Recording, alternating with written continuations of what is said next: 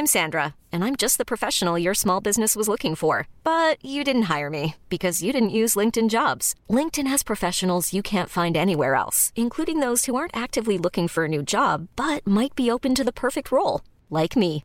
In a given month, over 70% of LinkedIn users don't visit other leading job sites. So if you're not looking on LinkedIn, you'll miss out on great candidates like Sandra. Start hiring professionals like a professional. Post your free job on linkedin.com/achieve today. Quality sleep is essential. That's why the Sleep Number Smart Bed is designed for your ever-evolving sleep needs. Need a bed that's firmer or softer on either side? Helps you sleep at a comfortable temperature? Sleep Number Smart Beds let you individualize your comfort, so you sleep better together. J.D. Power ranks Sleep Number number 1 in customer satisfaction with mattresses purchased in-store. And now, save 50% on the Sleep Number Limited Edition Smart Bed for a limited time. For J.D. Power 2023 award information, visit jdpower.com/awards. Only at a Sleep Number store or sleepnumber.com. Life is full of awesome what-ifs, and some not so much, like unexpected medical costs. That's why United Healthcare provides Health Protector Guard fixed indemnity insurance plans to supplement your primary plan and help manage out-of-pocket costs. Learn more at uh1.com.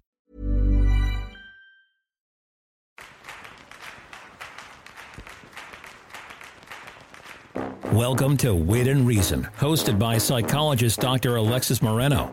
Dr. Moreno brings her expertise to providing smart and practical explanations on human behavior by interviewing diverse health experts regarding today's ever-evolving life and culture, turning social science and research into relatable, accessible, and useful information you can use. Listen now as Dr. Moreno brings a little bit of positive mental health to your day.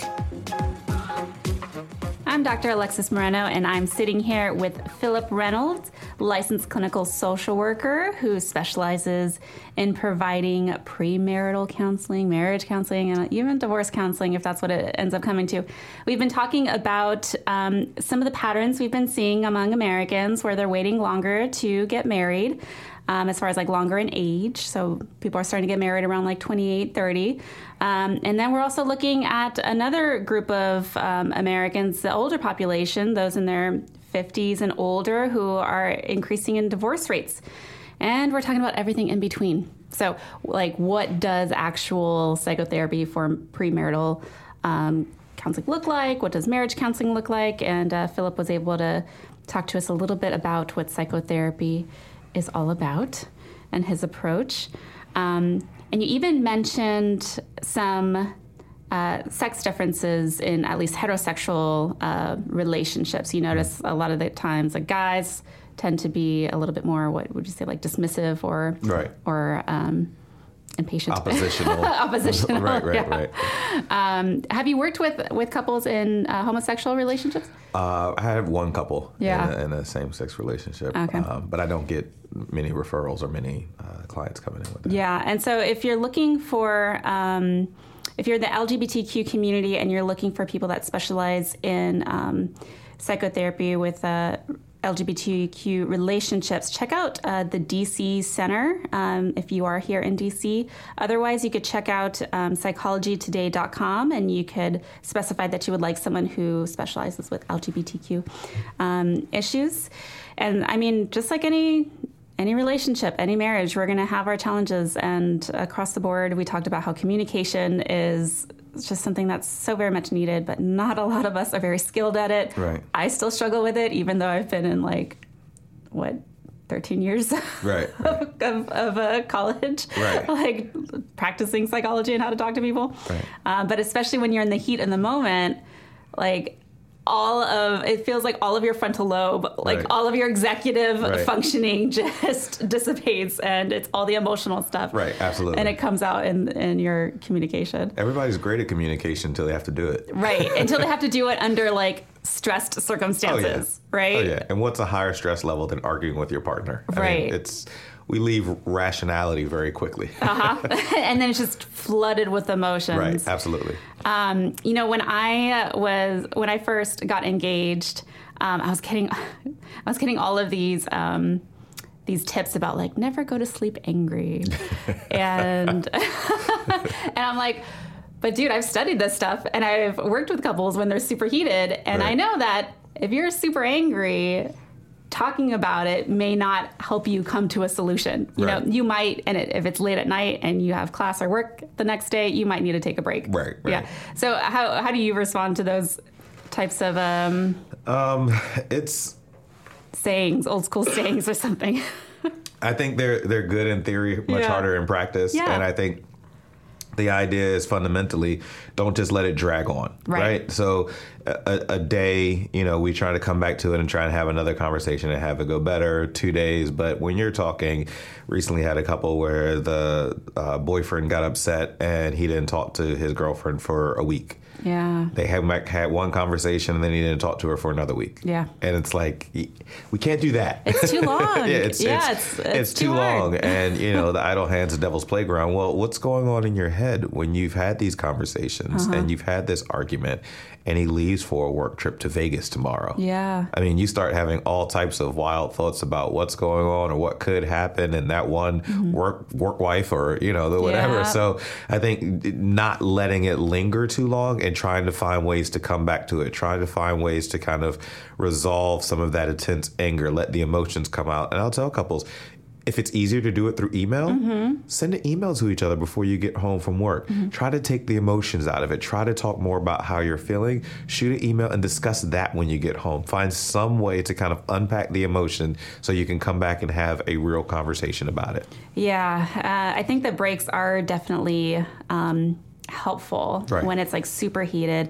One suggestion that I give to people is that when you're taking a break, that does not mean you're just walking out the door in the middle of a heated conversation, right? Because that looks very much and feels very much like abandonment, which could bring up a lot of triggering stuff for people. Right. You need to be able to say, okay, things have escalated to a point. I think we should take a break. Right. I'm going to do A or B.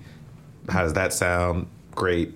Let's take a break. Let's come up with an agreement. And preferably like a timed, estimate, a time break. I need to go for a walk for like 10 minutes. Right. Right. So that way the person has some kind of expectation about like what's going on and that they're reassured that, you're not just like leaving. Right. Let's come back to this later. And then that's the trick. Right. So coming back to it. When you go out, take a mental break. Don't even necessarily keep on ruminating over these issues. But try to take as much of a break as you can. And then when you come back, you're not just like, okay, everything's fine now.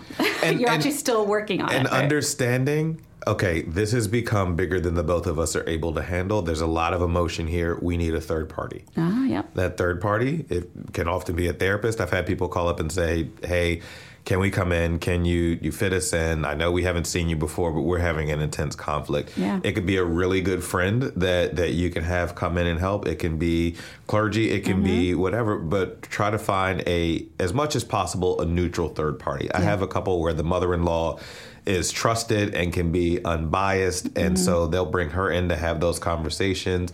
She's full of wisdom and great advice. And so I think in that situation, in no situation would I say the first person you go to should be your mother-in-law. In this situation, yes. It depends, But, most situations, the mother-in-law says, yeah, I'm a perfect person. Come see me. Right. But it's just not a good fit. But sometimes it bubbles over and it gets to the point where, okay, now we need somebody else objective to come in. And that's a perfect opportunity to go and say, hey, let's get some couples counseling. Yeah. And you know what has been your experience when you make that recommendation? Because a lot of times people are just super private, especially about their marriage and very protective about it. And it could seem very risky to disclose those types of arguments, to a third person. Right. Even if that's why I say it has to be a trusted person. It can't just be anybody. It has to be somebody that knows your life, can speak into your life well. And if not in your private setting, to get a therapist intervention who is objective, who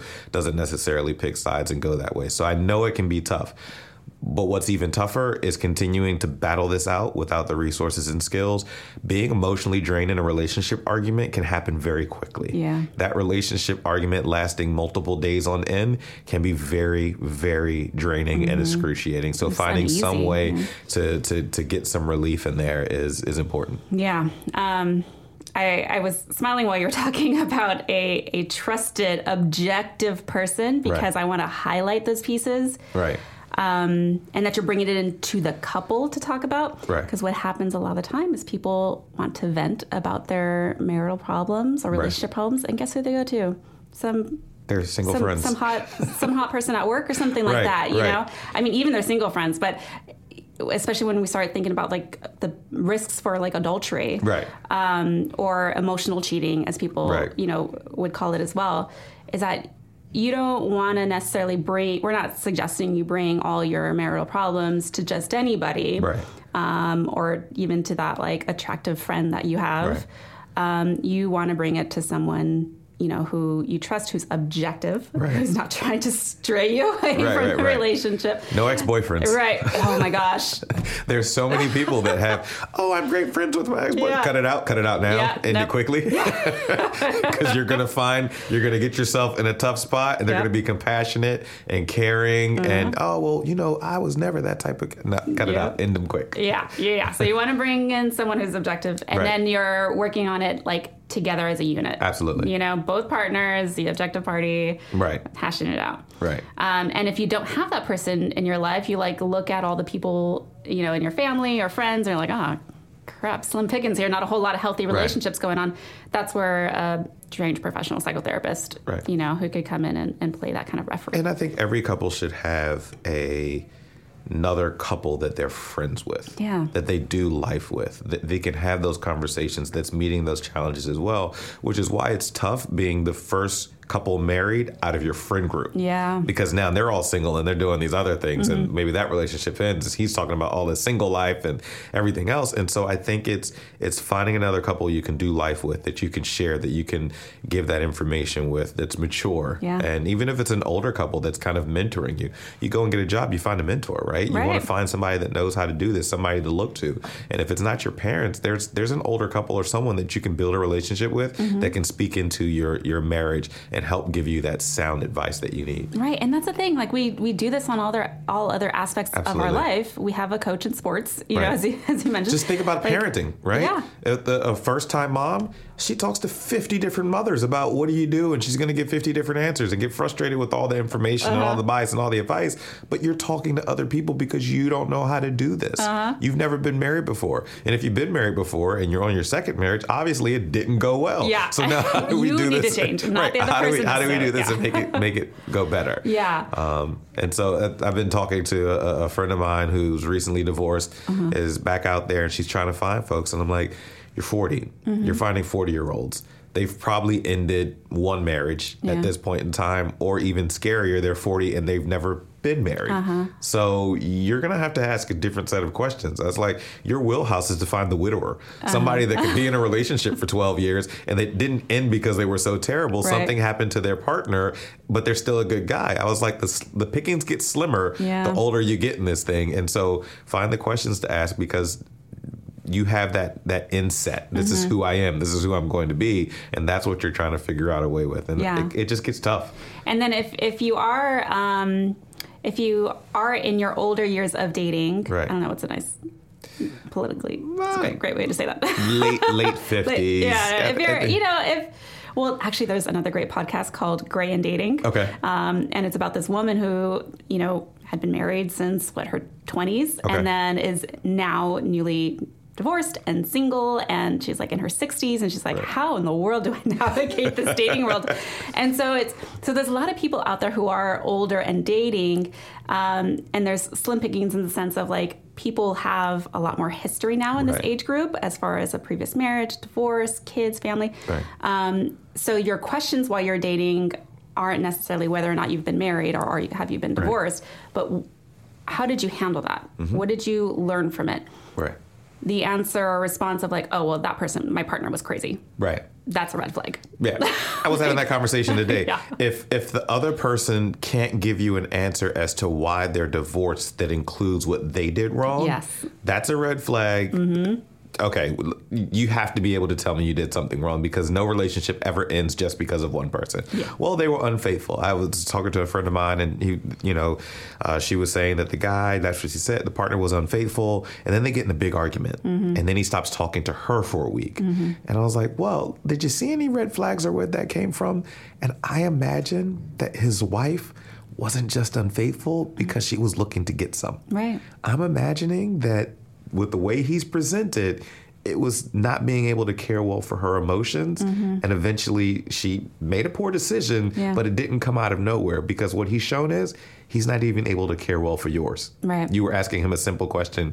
You had a simple need, and he stopped talking to you for a week. Yeah, I got super defensive. Right. And if he doesn't recognize that, the first step to, working on a problem is owning that you have one, and you're looking to get married because you're 38 and you want to have kids soon and you want to be married. If he doesn't recognize the problem, the time between now and when he recognizes it, then the time between him recognizing it and being ready to getting married, and then having kids, you could be 2 or 3 years out before. Do you really want to start from scratch here? Right. Or do you want somebody that owns and is more mature and recognizes their issues? Yeah, and that's another thing with dating too, is that like how much investment Right. Do you put into somebody who's not quite there yet? Right. Who still has some stuff to work through, right. And that's on a case by case situation. And then doubling down on a bad investment. Yeah. I've been with this guy since I was 20. Right. It's been 7 years. He hasn't proposed to me, but getting out of this and starting over again because I'm now 27 and thinking about having kids. Well, that's scary. So maybe I just stay with him longer and bite the bullet. And then it's like, okay, now I'm 32, still not married, and I've wasted my youth on this person who's still not ready to make a commitment. Yeah. So now I've just doubled down on this bad investment, and here I am. What do I do with this? Right. Or you end up getting married for all of the pressure reasons. Friends are getting married, friends are trying to have kids, you want the same thing, and that's not the healthiest way to jump into something like that. Huh? And now you're unhappy, and well, there's the divorce rate, right? Yep, there it is. Yeah. Okay, so let's talk about some prevention. Let's see. Okay, so we've talked about premarital, engaged couples, right, marriage. So let's focus on tips for each phase. Okay. So what tips would you have for newly engaged couples? Wow, newly engaged couples, I would say set up the boundaries of the relationship. So when there are problems, who you can and can't talk to, who you should or shouldn't talk to. I think that would be important. In-laws, keeping them on the outside and not engaged in the relationship. Unless you're that objective person. Right, unless you have that objective, wise, person that's able to give some input. Other than that, being mindful of that bias, setting up boundaries for the relationship. How are we going to operate when we go on that girls' trip or that boys' trip? How are we going to check in with each other? How are we going to communicate with each other? How frequently do we want to have physical intimacy? It's something that should be discussed. How do we want to do this? It's always surprising to me when I have couples, and I have couples that have had sexless marriages. I think the longest one I had was 8 years sexless marriage. And I always ask them the same thing. How often would you like to be having sex? 3 or 4 times a week. How often would you like to be having sex? 3 or 4 times a week. Well, let's talk about sex. But it's not happening. So let's have a conversation about it. And so figure out what frequency feels healthy and appropriate for that stage in life and what you guys want to do and what you want to commit to. But kind of get all that stuff out and up front. If you're thinking about having kids, what do you want that to look like? Premaritally, before you get married. I was talking to a single buddy of mine who's not even thinking about getting married yet. He's been with his girl for 2 years. And I'm like, what kind of parent would she be? Yeah. You're marrying that too. That's coming in with you. So talking about parenting styles, what you want to bring to the table, discipline, how you see that public or private school, just having those conversations about the long-term trajectory and where you'd like to be. And that needs to be a conversation. There's way too many times where people just assume that we're going to get married and we're going to have kids. Right. And that's not necessarily what everybody wants. That's not necessarily the lifestyle that everybody wants. And so unless you have that conversation, because that's a big lifestyle change. It's huge, especially if you're getting married later on in life. Yeah. I'm a woman. I'm 38. I kind of want to wait a few years. I want to try. I don't have that kind of time. Biologically, I have this clock that is just humming in my head, and advanced stage, pregnancy and the risks involved with that. And so for older guys too, that increases risk for things. Right. Having that conversation. See, guys don't think about that. Yeah. Guys just think, well, I can wait and I can do this until I'm 80 because, any 80-year-old can have a kid with a younger girl. I'm fine. It's like, well, what about your partner?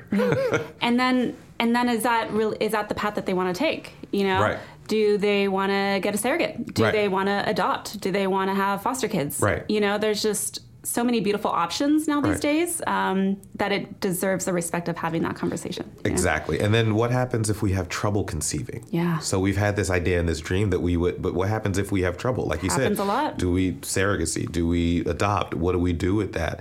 And figuring out how you're going to care well for each other. I think I keep coming back to that. That's a fundamental aspect of marriage. How are we going to care well for each other in whatever circumstance may present itself? Right, exactly. And even though having the conversation is important, right, you also want to look for these types of cues along your dating process. Right. You know, how is that person with their nieces or nephews, right. with children? You know, how are they with animals? With, like, with parents. How are they with their elderly parents or aging parents? Right. How, if at all, do they nurture right. another human being? Right. You know, so you could have the conversation. People could say, "Oh, I want to have kids." Right. But do they understand and appreciate how that significantly impacts their life? Right. You know, and do they have the emotional capacity to care for another human being right. and be responsible and make those sacrifices? Right. You know? And do you see them making those sacrifices for you? Right. You know, there was one couple, they were married, they'd been 20 years in, and it was like, he's never done this for me. Ever? Like, no, not even when we were dating. He didn't do this. But you're upset with him now because he's not doing something he hasn't done for 20 years of marriage. Yeah. So what's that about? So why now? I can even see you thinking you could change it, but we're 20 years in. Yeah. I don't know if you could be upset with him. Yes. Okay. So that's my other big gripe. Okay. So we're just going to have this be a therapist venting session. Absolutely. Let's go. Okay, guys. Marriage doesn't change a relationship necessarily for the better. Right. What you're getting while you're dating, in many cases, is the best it's going to be. Right. You throw in marriage and you throw in all those other pressures and expectations in life with family and kids, and it gets harder, right. more challenging. And so if you're in the dating process and things are crappy, and you're like, well, we'll just get married and everything will be better once we get married. No. Right. It's a piece of paper. So a lot of those things that are present that you pay no attention to, or I can just deal with that, or it's not that bad, they get injected with steroids and they're 10 times worse once the door closes and you're in marriage and you're supposed to work it out and figure it out. And so all of those little things that are red flags, treat them as real red flags and investigate them. Yeah. Have conversations with them. See if there is a potential to grow in that area. I don't do really well with remembering holidays or special occasions. I'm so bad with dates. Are you committed to growing in that way? Yeah. Ask your partner that. Like, is that something that you're going to be able to do well? I think I do pretty well, but I'm just thinking about a guy that was just didn't remember anything. That's me. Birthdays, nothing. Okay, are you willing to grow? Yeah. Can you put it on a calendar and have it set? Calendar. Can you go on ProFlowers and have automatic for? Can you do something to compensate? Is the effort there? Right. That's a win. Are you willing to work? Yeah. If you're not willing to work, we might have a problem. Right. Okay, so now that someone's been married, right. And what tips do you have for married couples? Well, let's start with maybe newlyweds, and then we'll talk about the long term. I think newlyweds, we talked about the boundaries and setting boundaries for other folks. I think within the first 5 years of marriage or something. Right. Expectations around children, because usually, that's when you want to start thinking about that, where you want to live, career-wise, what are going to be the demands and the expectations. Don't commit to something professionally that you're not going to be able to sustain long-term for the relationship or for having kids. So being the guy that has an 8-hour-a-week job and I'm going to work, an 8-hour per day job, well, I'm going to work 12. Yeah. Or I'm going to work 15. But now I have kids and now my wife is staying at home and I'm still working 15 hours. Is that going to work? Are they still going to have that expectation of you? So you could put yourself in a situation where you become this model employee that everybody loves, and now you're down the line, you have kids, you have a different type of relationship. Well, now what do I do? Because now this is expected of me. Right. And so think about where you want to be professionally and everything else, and then kind of talk about and plan for that. as it pertains to now we've been married, we're in this thing for 5 years, we're pushing 10, we're pushing 15. I think it's constantly coming back to the table and talking about communications. Yeah. In what areas am I satisfied, and what areas do I feel like you're caring well for me, and what areas do I feel like you could care better? Having those conversations. And so my wife and I recently, we came up with a list. These are the ways that I feel cared for. Yeah. How many of them are you actually doing? How many of them are actually present? And then are there ways that I can improve and grow in this area? And so I think it becomes important to sit back and evaluate your relationship over time and look at those things and have those hard conversations. Yeah. And it's very easy to get stuck in a pattern where you just stop doing things in a relationship. One of the biggest ones, like I said, for some of the couples I work with is just sex has stopped. Now we're a year into that or 2 or 3 years into that, and we're both frustrated with it. So it's a long time to wait to solve a problem. Right. Solve a problem like that. That's even longer time to wait. And so what do we do? How do we rebound from that? How do we recover? What do we want this relationship to look like, and what does it look like? And being able to have that dialogue and have that feedback, I think is important. And like we've been talking about, have that objective third party that can come in and deal with some of those conflicts that have been deeply set in our relationship, those patterns of behavior, so we can change them and be healthy and productive again. So some of the topics that couples should talk about are expectations, lifestyle expectations, work expectations, parenting or family expectations, sex. Yes. Talk about it. Right. Money is another big one. It's huge. Yeah. It's huge. Talking about money. So my husband and I have created Fudge Budge. Okay. Which is we bring in chocolate fudge. Okay. Some kind of chocolate treat pastries. Okay. Probably some wine with that too. Right. And then we go over our budget. Okay. And we tried doing that once a month. That wasn't enough. So then we started doing it like bi-weekly. Right. So whenever we're getting paid, we're preparing for it. We know where the money's going. We know where the money went out. Right. And we try to have fun with it. Right. Because to me, it's like going back to work, right. after working all day. Yes. But you bring in some chocolate and some wine and it feels different. Yeah. Light some candles. Bring in your budgeting spreadsheet. Hey, baby, I got those numbers for you. Exactly. But it's important, because otherwise one or the other person is just like feeling all the pressure to handle it. Or, it's not being talked about and money's going out and no one's saying anything. So it's important to make sure that that's something that you have a real and honest conversation about. And we do know that as far as the divorce rates are concerned, money is up there. That, I think money is up there. Relationships in a big way. And then it comes back to communication, because it's not communicating about money that becomes quite the complex dynamic. And so everybody has money. Everybody has a budget and blows budgets and goes over numbers. But how are we talking about it? How are we discussing it?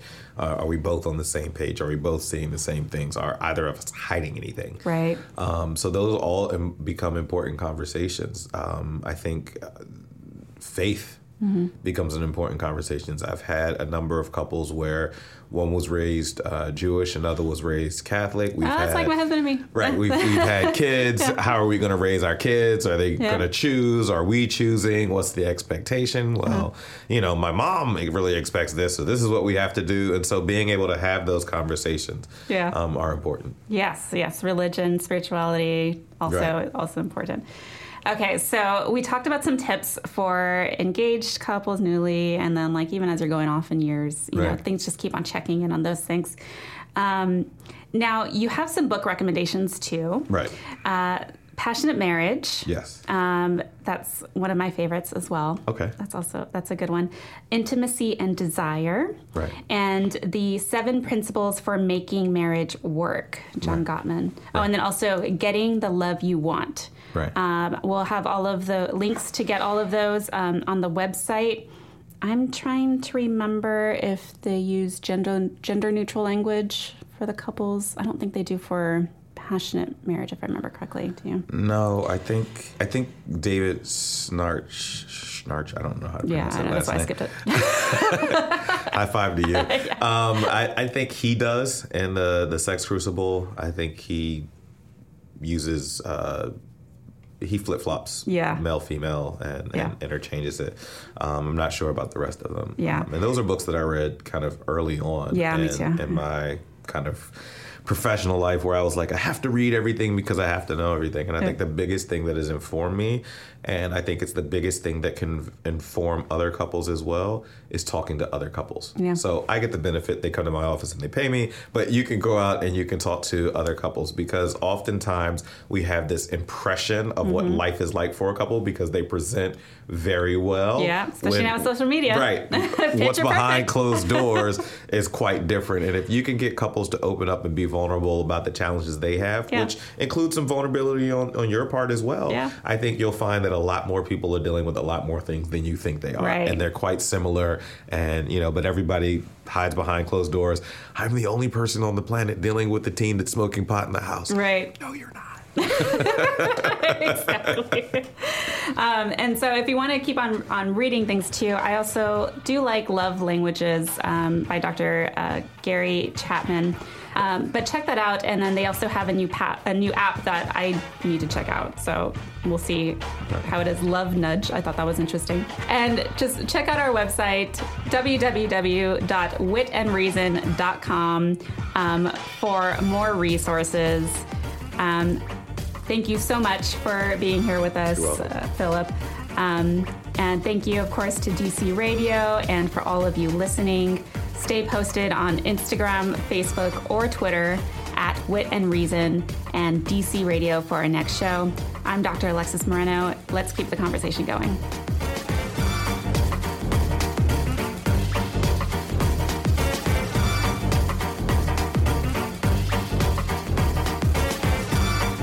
You've been listening to Wit and Reason with psychologist Dr. Alexis Moreno. For more information, visit witandreason.com. Hi, I'm Daniel, founder of Pretty Litter. Cats and cat owners deserve better than any old-fashioned litter. That's why I teamed up with scientists and veterinarians to create Pretty Litter. Its innovative crystal formula has superior odor control and weighs up to 80% less than clay litter. Pretty Litter even monitors health by changing colors to help detect early signs of potential illness. It's the world's smartest kitty litter. Go to prettylitter.com and use code ACAST for 20% off your first order and a free cat toy. Terms and conditions apply. See site for details. Ever catch yourself eating the same flavorless dinner 3 days in a row? Dreaming of something better? Well, HelloFresh is your guilt-free dream come true, baby. It's me, Keke Palmer.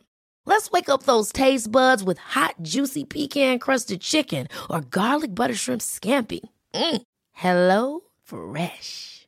Stop dreaming of all the delicious possibilities and dig in at HelloFresh.com. Let's get this dinner party started. Planning for your next trip?